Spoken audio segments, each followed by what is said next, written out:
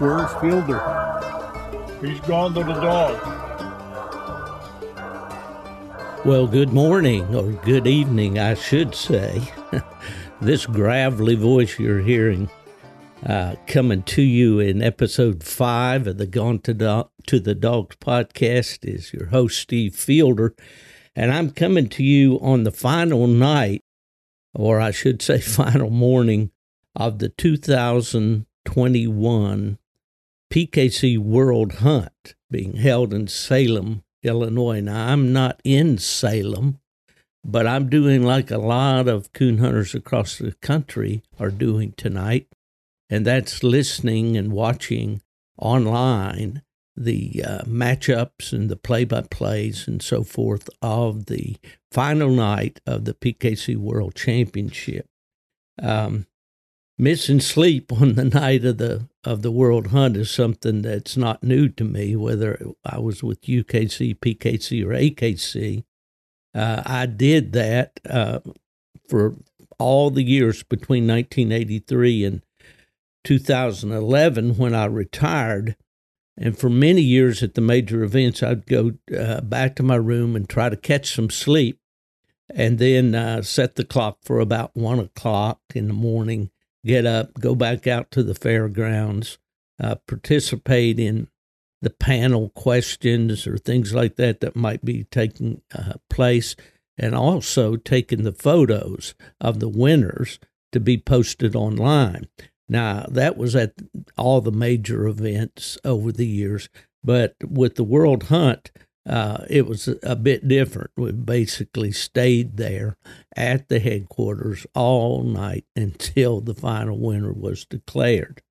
As I'm podcasting tonight, it's going to be in the time frame between 2 a.m. and 3 a.m., just to get you the natural feel of things.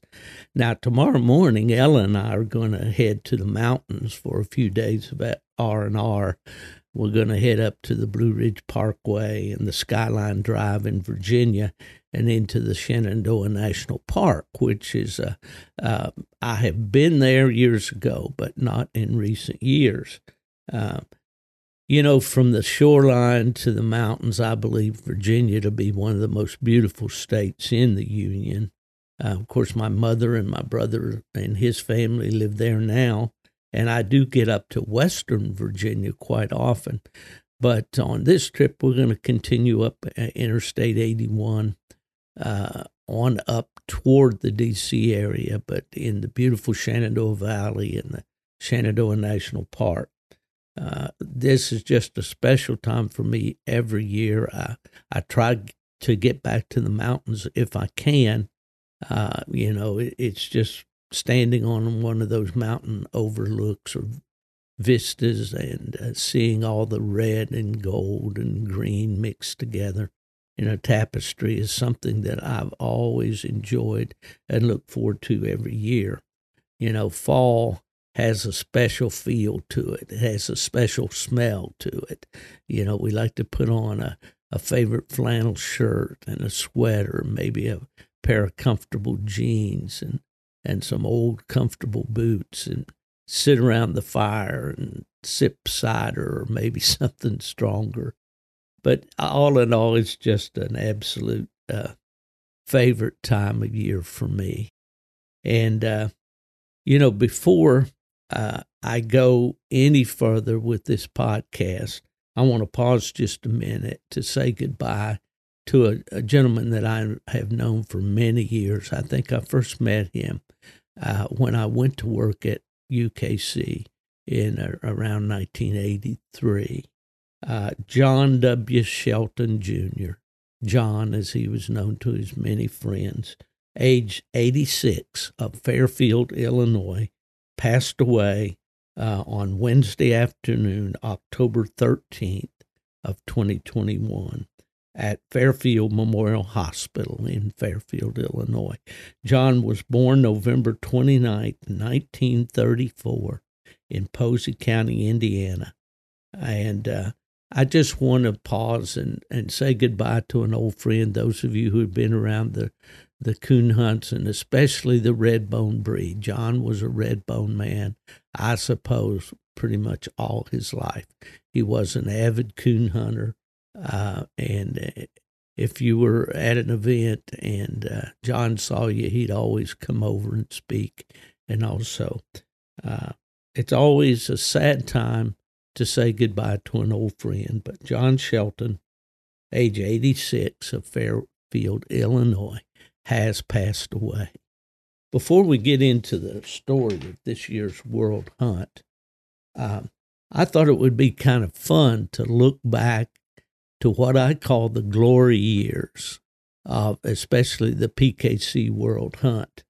For many years, the hunt was held at the tennis center at Kinlake State Park in Aurora, Kentucky.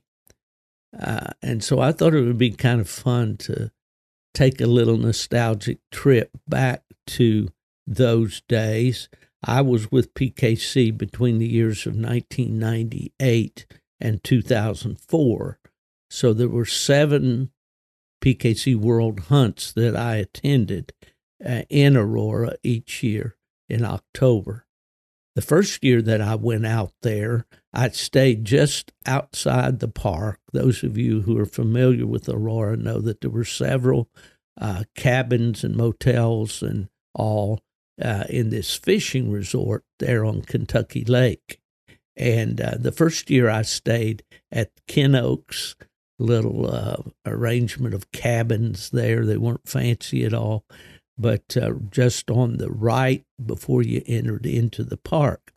And my roommate that year was Pete Holt. Many of you remember Pete from North Carolina. He was very active in PKC back in the day, and I think he still makes a few hunts. And when I would move to Raleigh to go to work for AKC in 2004, Pete helped me a great deal with my dogs.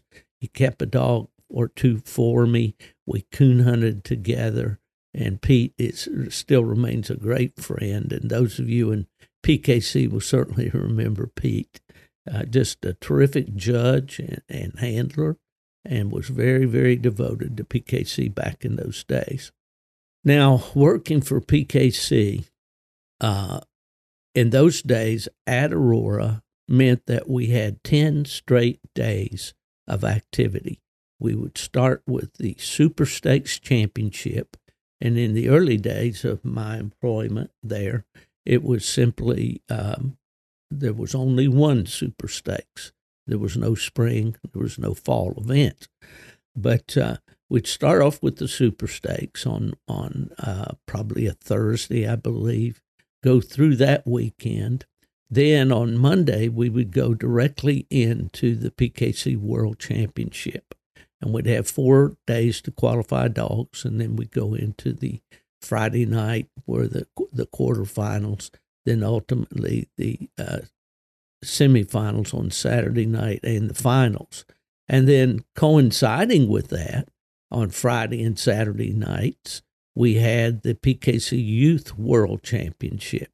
So it was a very, very busy time in Aurora. But anyone that ever went there will certainly remember the atmosphere. I've talked to a lot of people over the years, and they fondly look back at the days at Aurora, because there simply never was anything quite like Aurora at World Championship time. If you want to look at the tennis center itself, okay, we go into Kinlake State Park, and as we drive through the entrance, back to our left at the crest of a hill overlooking Kentucky Lake, we're going to see the tennis center. Now, as you walk into this building from the south end, what you're going to see is a large clay court tennis area with all the netting taken down, pressed wood 4x8 sheets like plywood laid on the floor so that the floor is a solid wood floor. And on top of that, there have been row after row after row of picnic tables with benches attached, running left to right across the entire building until you got up to the far end of the building where the stage was set. Now, there were rows to walk in between these tables. And when you walked in there, you were going to be greeted by a roar of conversation going on. I don't care if it was 3 o'clock in the morning or 3 o'clock in the afternoon.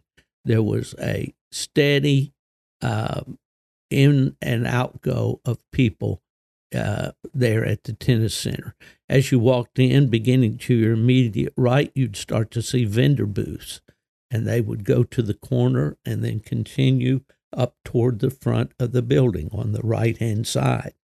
And you could find virtually any kind of hunting supply that you can imagine there. All the vendors that you would normally see at a major event, such as Autumn Oaks or whatever, Grand American, were there in the tennis center, at the back to the right and up the right-hand side. If you went up the left-hand side, on the immediate left, you'd find a group of guys that were always sitting there talking. And I always remember one of those as being Ronnie Bone's dad, who has since passed away. Ronnie Bone was very active in PKC hunts, and I'm sure he still hunts some. But his dad was one of the guys that I vividly recall sitting in that group of guys there on the left. Then you had the kitchen area up the left side where you could go and they didn't serve plate lunches, but you could get coffee and desserts and, I guess maybe some sandwiches or whatever. And continuing on up the left side, I remember the Joy Dog Food booth being there. Just always enjoyed visiting with Chip and Mike and the guys with Joy Dog Food that would be there. And then the little table area there where Basil Kittrell, or Cattell, I believe his name. I'm messing up Basil's name, and I hate to do that because he was such a guy. Eddie Simmons, forgive me, buddy, for messing up Basil's name. You can tell it's late at night here. I'm stuttering.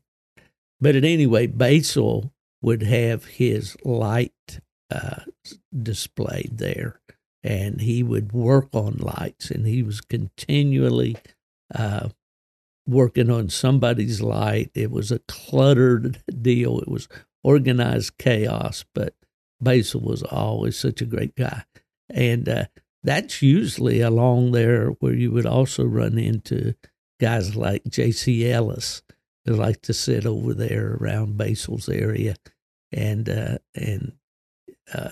just shoot the bull during the World Hunt.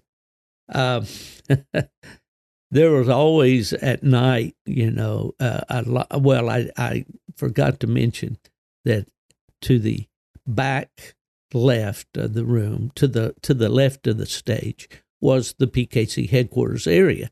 And the routine was you pass through a line to get your reservation, get your entry card, and then you would pay you wouldn't pay at that point, but you would pick up your card, and then you would go to the PKC desk. They would check you in, take your entry fee, or perhaps give you a refund if you were hunting on a free entry that night.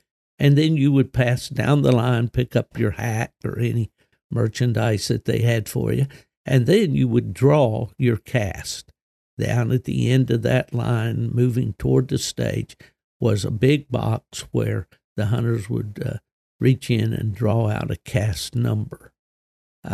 Then, as I mentioned, there was the stage, and it was a large stage, elevated, had a podium there, and that's where we would call the cast, and through the week there'd be music, entertainment, and one of the favorite things at Aurora was always the exceptional children.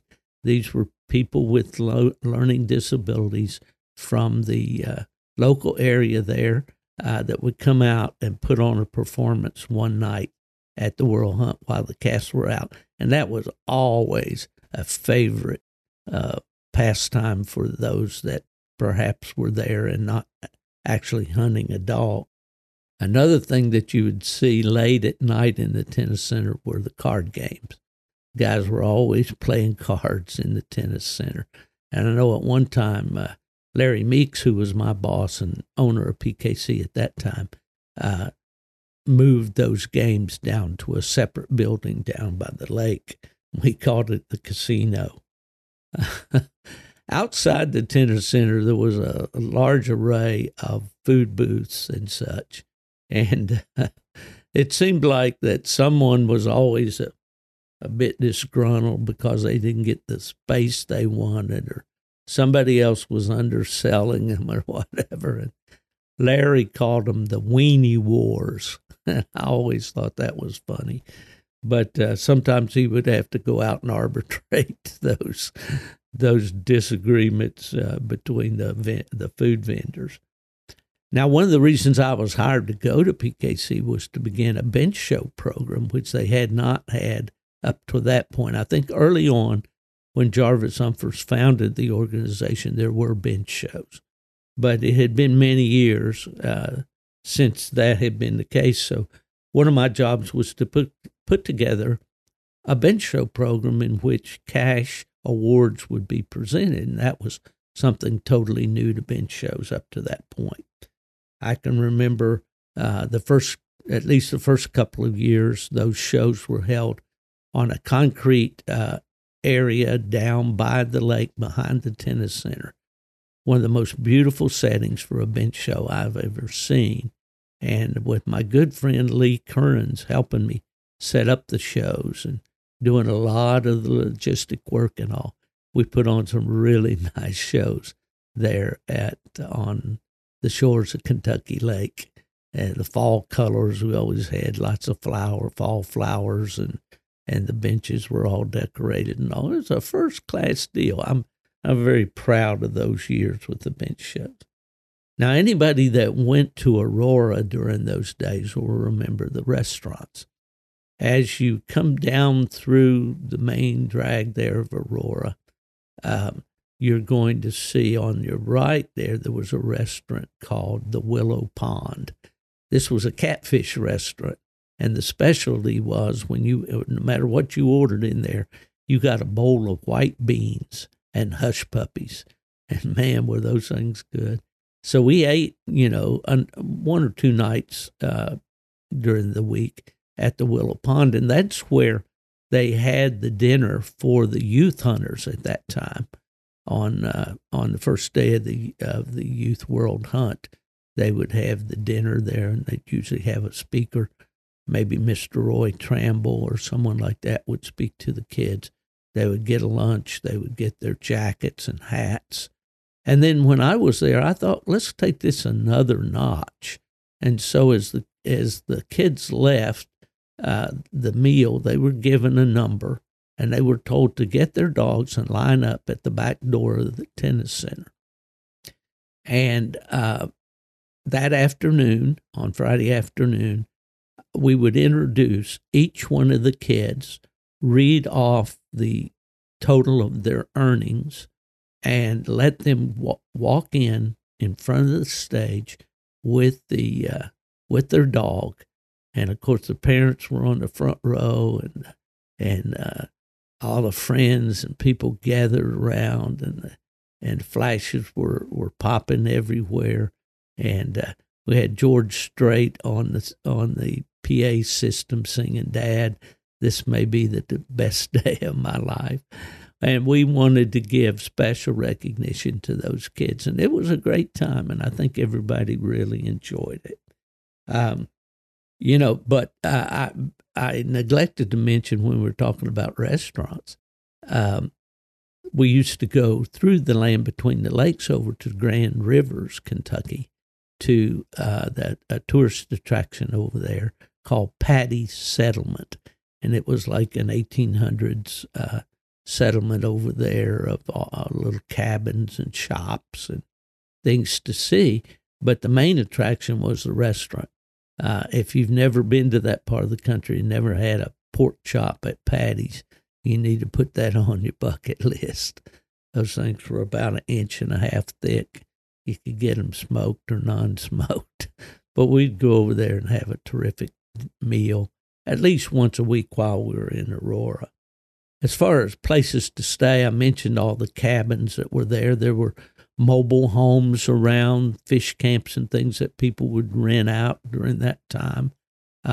Aurora is a very small, sleepy little fishing village, as you were, for people to come in that wanted to bass fish on Kentucky Lake and Lake Barkley, in that land between the lakes area.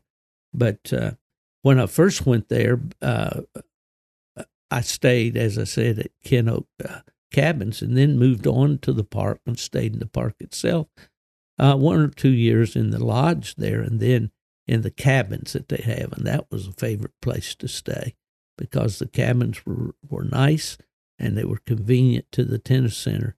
And when you're, falling into bed at 4:00 in the morning, it made it really nice to have your accommodations close to your job.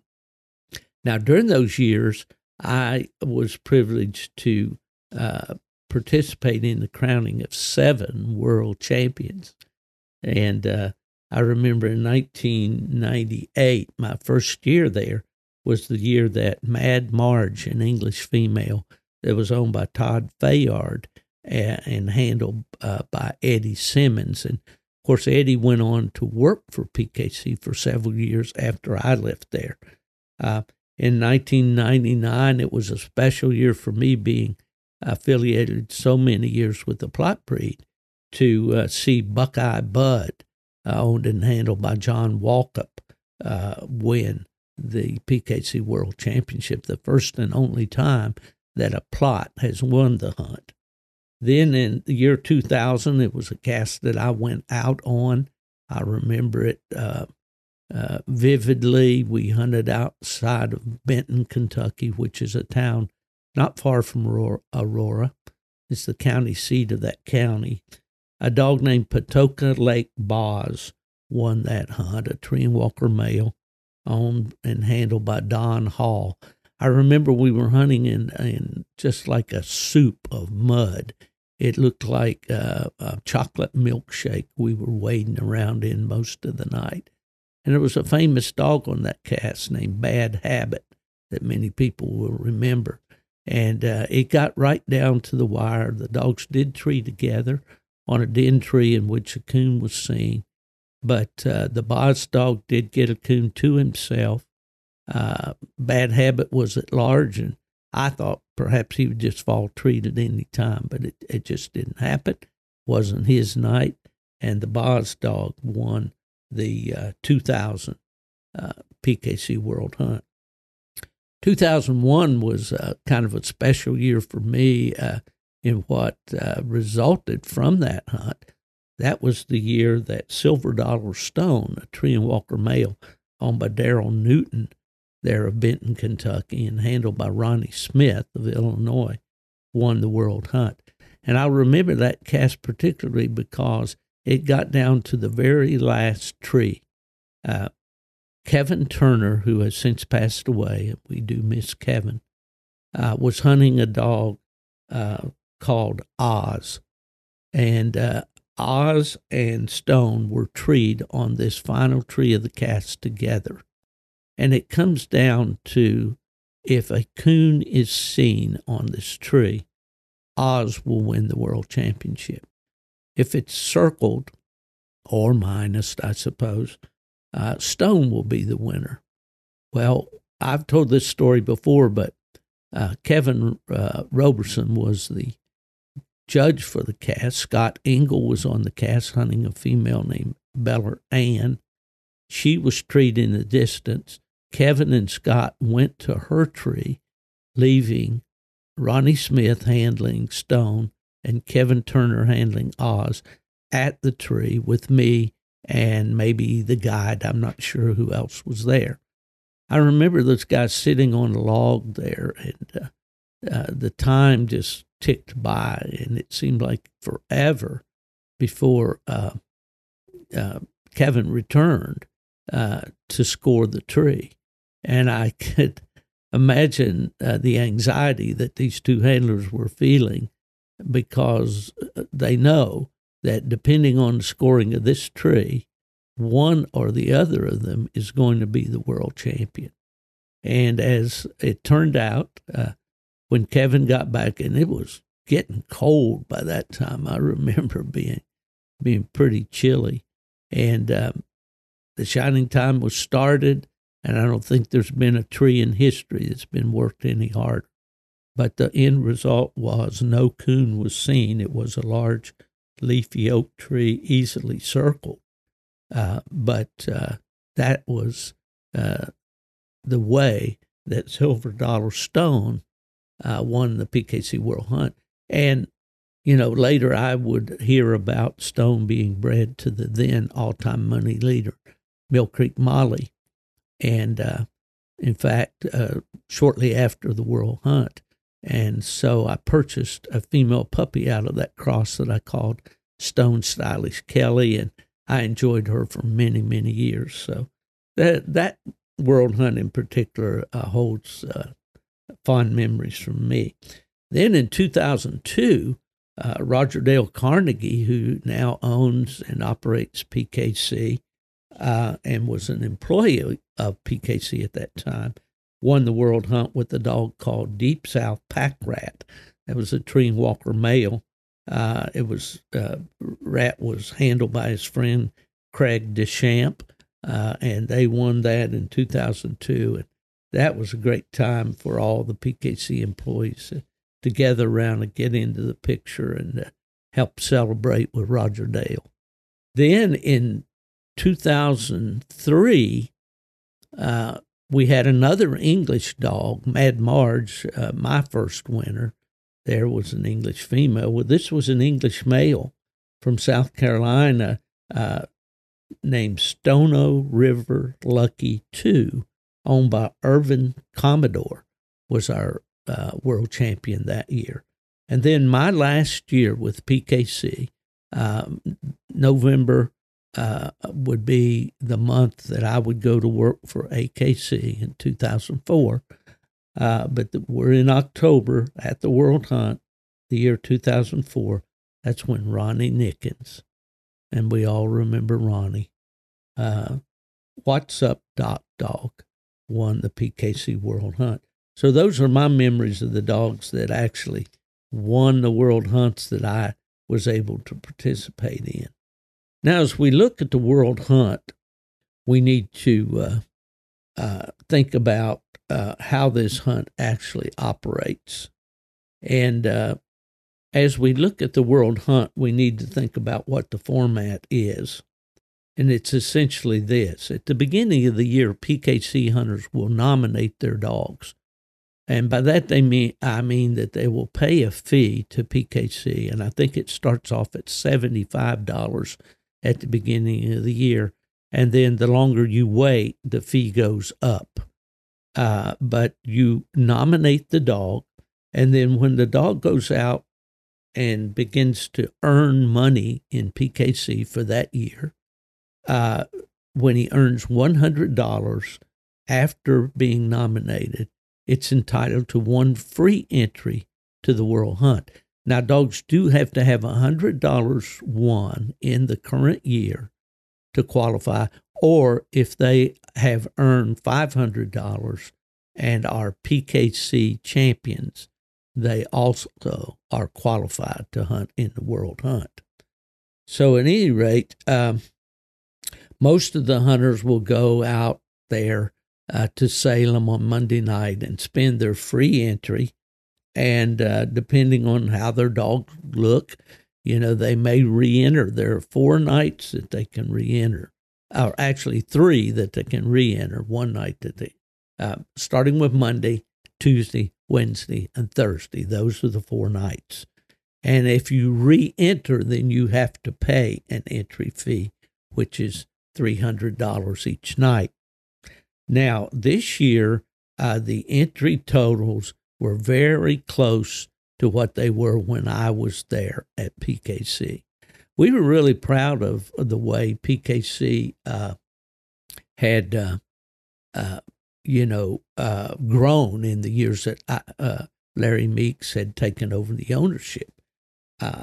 We were routinely entering 400 dogs a night, and that's a lot of dogs, 1,600 dogs in a week.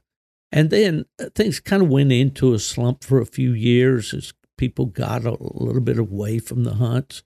But, Roger Dale, Jerry Maul, and those guys did a terrific job in building this thing back. And I look at the entry totals for this week, and they've been very, very good. Monday night, there were 374 dogs. Tuesday night, now I'll stop right here and put in a disclaimer. These are from my figures that I took off the internet. They may not be exact. Anyway, Tuesday night, there were 391 dogs entered. Wednesday night, 410 dogs. Thursday, there were 352. By my count, I had 1,527 dogs entered. I believe I saw something online that said something like 1,510 or maybe 1,520. But at any rate, I averaged my numbers out to 382 dogs per night. And that's a strong showing. And that the kudos go to PKC for putting on such a fine event. Then, of course, what they do, the way you qualify or move on to Friday night, the quarterfinals, is by winning 2 casts on a given night. You have to win back-to-back on the same night in order to advance. And that advances a total, this year there were 96 hounds hunted on Friday night in the quarterfinal round.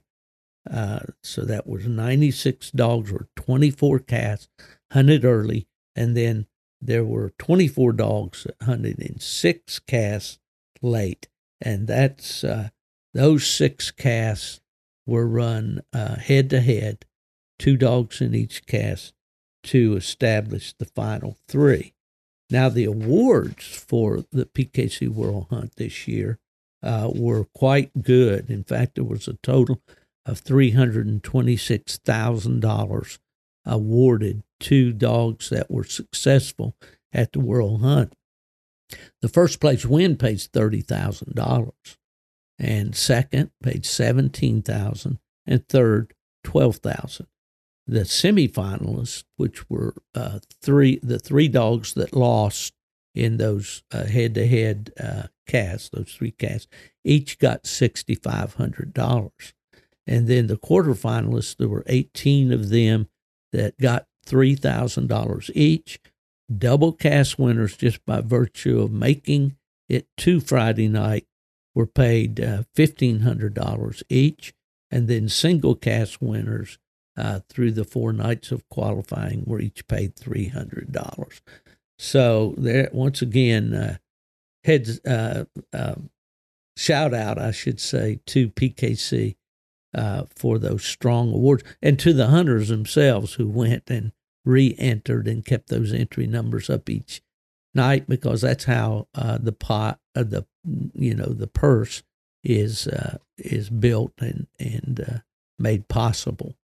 Okay, so Saturday night, which has been the night, we're now getting into the wee hours of the morning of the PKC World Hunt.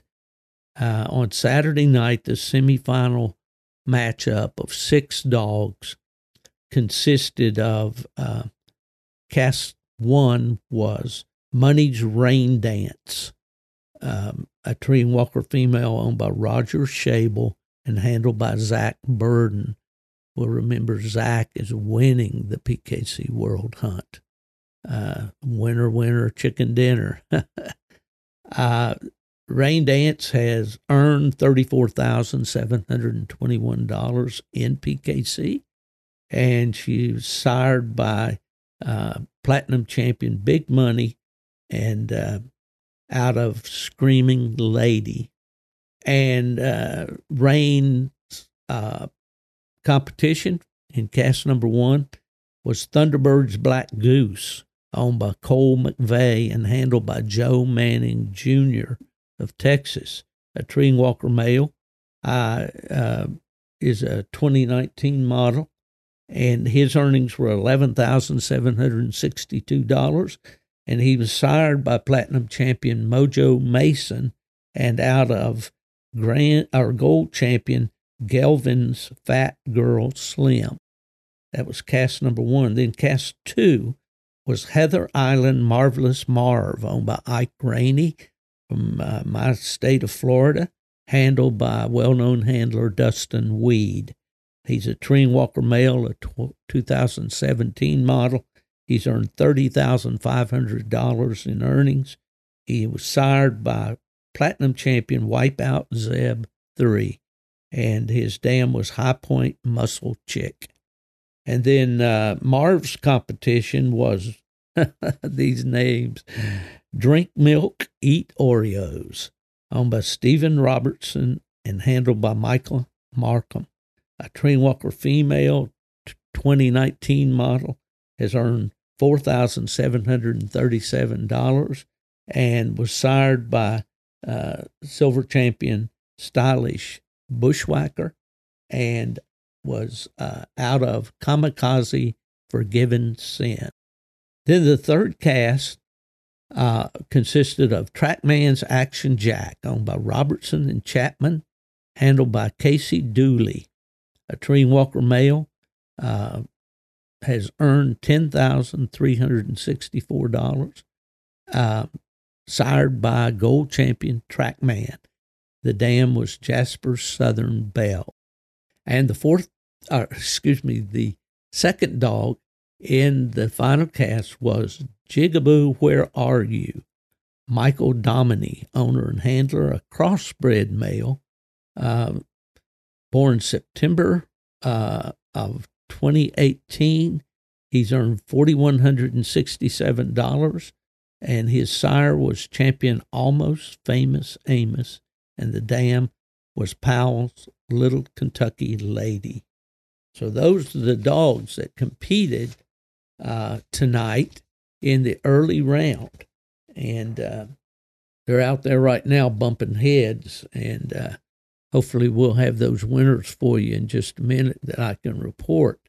But while I was watching the play-by-plays of these early round and getting ready to announce the dogs that advance on into the final cast, I thought it'd be kind of fun or interesting at this time of year especially if we could go and look at, what some of the hunting seasons are around the country. This is the time of year that we all look forward to, and that's the time when we can get our dogs out. We can go out there. If we've got a young dog, we want to harvest the coon for him, reward an older dog. Unfortunately, as we talked about in the episode with Randy Smith the other day, we have, not had much of a fur market for the last few years. But anyway, some guys did enjoy, hunting for money, or not money, excuse me, hunting for the furs and the money that they brought. But anyway, I just thought it'd be fun to look at some of the hunting seasons around the country and maybe give you a little reminder of your season come up. In the state of Alabama, there's no closed season. You can hunt raccoons year round. So you guys in Alabama really don't have much to look forward to. Arkansas, there's a split season here. Well, actually, it's one season, I guess, but it's divided in terms of how many coons you can take. From September 1 to November 14th, you can harvest 2 coons per night. Then from November 15th through March 31st, there's no limit. The state of Georgia, the coon season came in on October 15th, goes out February 28th. Indiana, a big coon hunting state, November 8th is the day that it opens and continues through the last day of January. Illinois, November 10th, 2 days later, and continues a little longer, a couple weeks longer than Illinois or than Indiana at January 31st. Iowa comes in November 6th, goes out January 31st. Kansas, November 18th opens, February 15th closes. Kentucky, October 1, just like Michigan, my home state for many years, came in on October 1. It continues to February 28th. Louisiana, you can hunt coons year-round in the state of Louisiana, but there's a limit of 2 coons per night. Michigan, as I mentioned, October 1st to January 31st. Mississippi, it comes in actually on the 1st of July, but the seasons are divided up as to what you can do. July 1st to September 30th, you can take 1 coon per party. From October 1st to the last day of October, you can take 5 per day. Okay. And then November 1st through February 28th is the fur taking season, or pelts they call it. And you can, sell the pelts that you harvest there. New York, the state of New York, comes in October 15th through February 15th. And then there's a different season from December 15th to February 25th, and that's down in the lower part of the state, more populated areas. North Carolina, October 18th to February 28th. Ohio, November 10th to January 31st. Pennsylvania, we mentioned this with Randy Smith in the last episode, October 23rd to February 19th. South Carolina, August 15th to May 14th. That's a very liberal season there in South Carolina. Tennessee comes in early, September 17th, goes through the last day of February, the 28th. Virginia, the season's October the 15th through March the 10th. There's a difference in the bag limits depending on whether you live east or west of the Blue Ridge Mountains. East of the Blue Ridge, you can take 2 per hunter, where a coon are more popular, more plentiful over there. West of the Blue Ridge, the mountain areas, 2 per party. And then West Virginia, my home state, October 16th through February the 28th. Now, I've been posting on social media the fact that I'm behind in answering text messages, and even voicemail phone calls that I've received over the last month. And there have been a ton of them.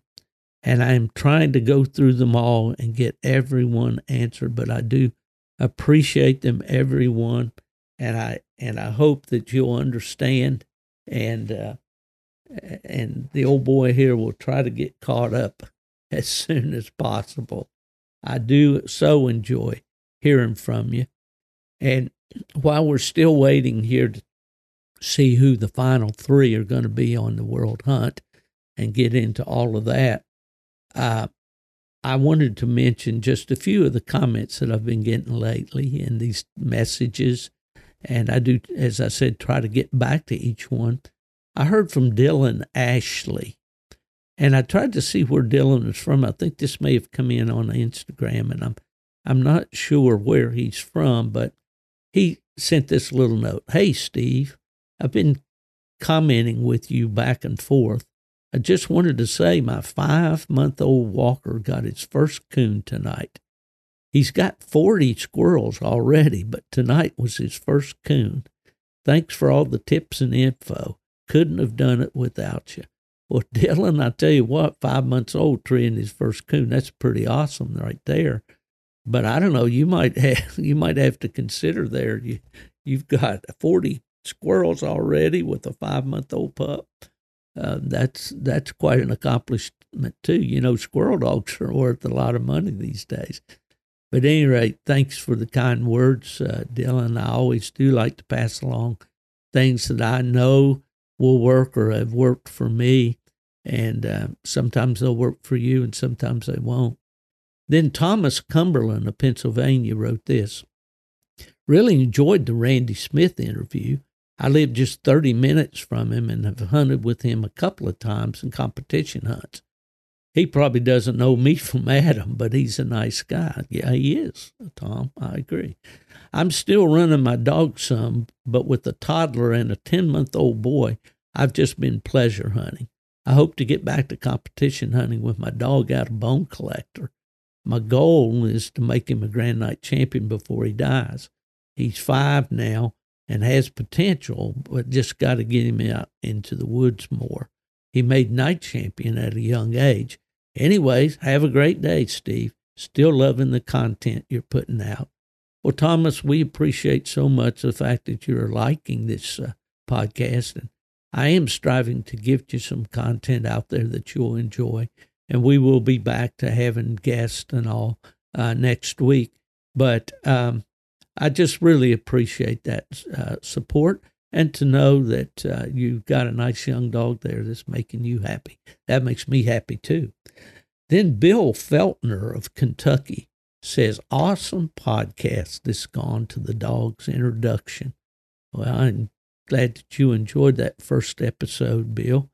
I'm so looking forward to the upcoming shows. Hope you do some on squirrel hunting with dogs. Keep on keeping on, he says. And I thank you, Bill, sincerely for that encouragement. And we will try to delve into those dogs that like to tree those bushy tails. And I've got some guys in mind that I'd like to bring on. Then Jason Snellgrove of Alabama wrote, so excited to hear your new podcast. Glad you're carrying on. Well, we're trying, Jason. Also, if you ever want to post a video anywhere, you have an open invitation on my YouTube channel as well. Now, I put a note here that Jason is starting a new podcast of his own, and he tells me he has some great interviews lined up, and he dropped me some names there, and I'm not going to spill the beans, but some of the legends of the sport that he has lined up to talk to. So, Jason, we wish you the best with your new podcast. The more the merrier out here. And thank you so much for checking in. Now, while I've been batting my gums here, PKC has announced that the 3 early round casts on Saturday night, winners have been declared, and the stage is set for the final of the PKC World Hunt. Now, if you've been following social media, you probably know this already. You're ahead of me because this podcast is not going to air for a few days after it's being recorded. But at any rate, it's my privilege here at 3 o'clock in the morning to announce to you these 3 dogs that are going into the final of the PKC World Championship. The first is the Jack dog. Okay, Jack is an 8-year-old tree and walker male. I said earlier he earned $10,364 in PKC. He's got a guy named Casey Dooley handling him tonight, and Casey's earned $41,793 in PKC. So Casey is certainly no newcomer. The second dog in that cast, the second dog to go into the final cast is the Goose dog, Thunderbird's Black Goose. Thunderbird's Black Goose, owned by Cole McVeigh, handled by Joe Manning Jr., and he's going to be the second dog in that cast.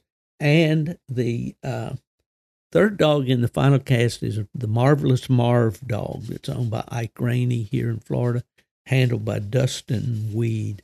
Now, Dustin's certainly no newcomer to PKC hunts. His lifetime earnings, get this, folks, $620,000 and change.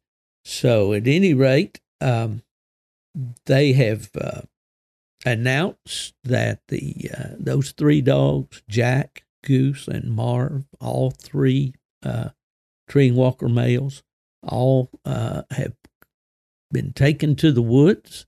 They've actually been released at, they say here, so we're running a little behind, at 12:36 a.m. That's Central Time. That would have been 1:36 a.m. for me here. And they have posted a play-by-play of this activity out there for everybody to see on the PKC website. And, as I look at this play-by-play and have been following it along here a little bit and trying to simulate this world hunt as I am, I see that there's a lot of coon in that part of Illinois. And I think there was, as we will see here as this play-by-play unfolds, there'll be a lot of coons treed on this final cast. Here's kind of the way the action went. The Marv dog struck first for 100, then Goose struck left-handed to him for 75, and then right away Joe Manning trees Goose for 100. The Jack dog got struck with for 50 points with a line under it, meaning that the Goose dog was already treed before he was struck. So those points with a line mean if he finishes that with a tree of its own, then he'll get those points. If he doesn't, then those points will be deleted if he winds up on the same tree with Goose. The cast got to Goose's tree. He was handled. They started the shining time, and they found the coon real quickly. So that put the Goose dog at 175 plus. They get the dog off the tree. They walk a minute, and then, boom, the Jack dog gets treed for 100, right-handed of the cast. So that means that his 50 strike points with the line under it now go live. In other words, he's eligible to get those points. The Goose dogs recast. They're heading to the Jack dog. And Jack says, "I wasn't quite sure there, boss. You put me on the card a little too quick." He took 100 minus for moving.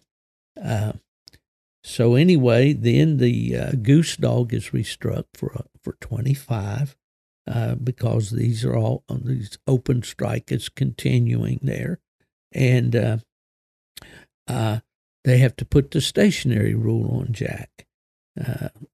I don't know if it was the same tree where he was minused or not, but man, that puts a lot of pressure on a dog, or on a handler, I mean. So anyway, he's retrieved for 100 in the same area, so that doesn't sound too good. The Marv dog then can be heard trailing right-handed to the cast. They go in and handle Jack. They start the shining time, and lo and behold, he's got the raccoon. So he gets plus 150. But you got to remember, he took 100 minus on a tree call, so that's making his score at this point 50 plus. So the cast is walking again, and the Marv dog is treed for 100. And then Goose is treed on a separate tree for 100. So the cast is heading to Marv since he was treed first. And the Jack dog, because these other dogs are both treed before he can be released, he's leash locked. He's got to go along for the ride. They go in, they handle the Marv dog, and they plus him up. They find his coon. So now he's sitting with 200 plus. They head to Goose with Jack and Marv on the leashes, leash locked. As you know now, that has been changed for the coming year. I'm not going to go into all the rule details at this point. But anyway, they handle Goose at his tree, and boy, he's got the grease. Plus him up for 125. So then all the three of the dogs are walked together and recast. Now, all the trees have been scored, so now we can recast the dogs again. And at that point in the hunt, there were 52 minutes left to hunt. Jack had 50 plus, Goose had 300 plus, and Marv had 200 plus. Well, once the dogs are released, the Goose dog opens up and gets struck for 100, and they can tell that he's looking up, he's treeing, but Joe hasn't been convinced yet, so they put the stationary rule on him. And that stationary rule means that they start a 5-minute clock on the dog, and before that clock expires, he's going to need to tree that dog or be minus. Now, the 2-minute rule on the tree can break that 5 minutes, or another dog getting treed in the area, general area of that tree will break at that tree, or in the general area of the tree will break the stationary. But anyway, with the stationary working, Joe Manning trees Goose for 100. They go in there, they handle him. Looky here, he's got those eyes again. Give him another 200 plus. That's running his score up to 500 plus now. The Jack dog strikes him for 75 and Marv for 50. They start running a stationary on Jack, and he's treed for 100. Then they restrike the Goose dog for a quarter with the line under it. Remember, he's gotten struck here after the Jack dog was treed. When they get in there, Jack and Goose are both handled at Jack's tree. So we're going to delete Goose's 25 strike, and they start the shining time. They plus up Jack for 125. And at this point in the cast, there's been 6 coon scored on this cast. PKC has picked the right place to have a world hunt. They got plenty of coon there, and they got places to take the dogs hunting. So anyway, they walked Jack his minute, and they recast him. At that point, Goose is restruck for 25 and treed for 100, and they head toward that tree. They handle Goose, and they start looking the tree over. Guess what?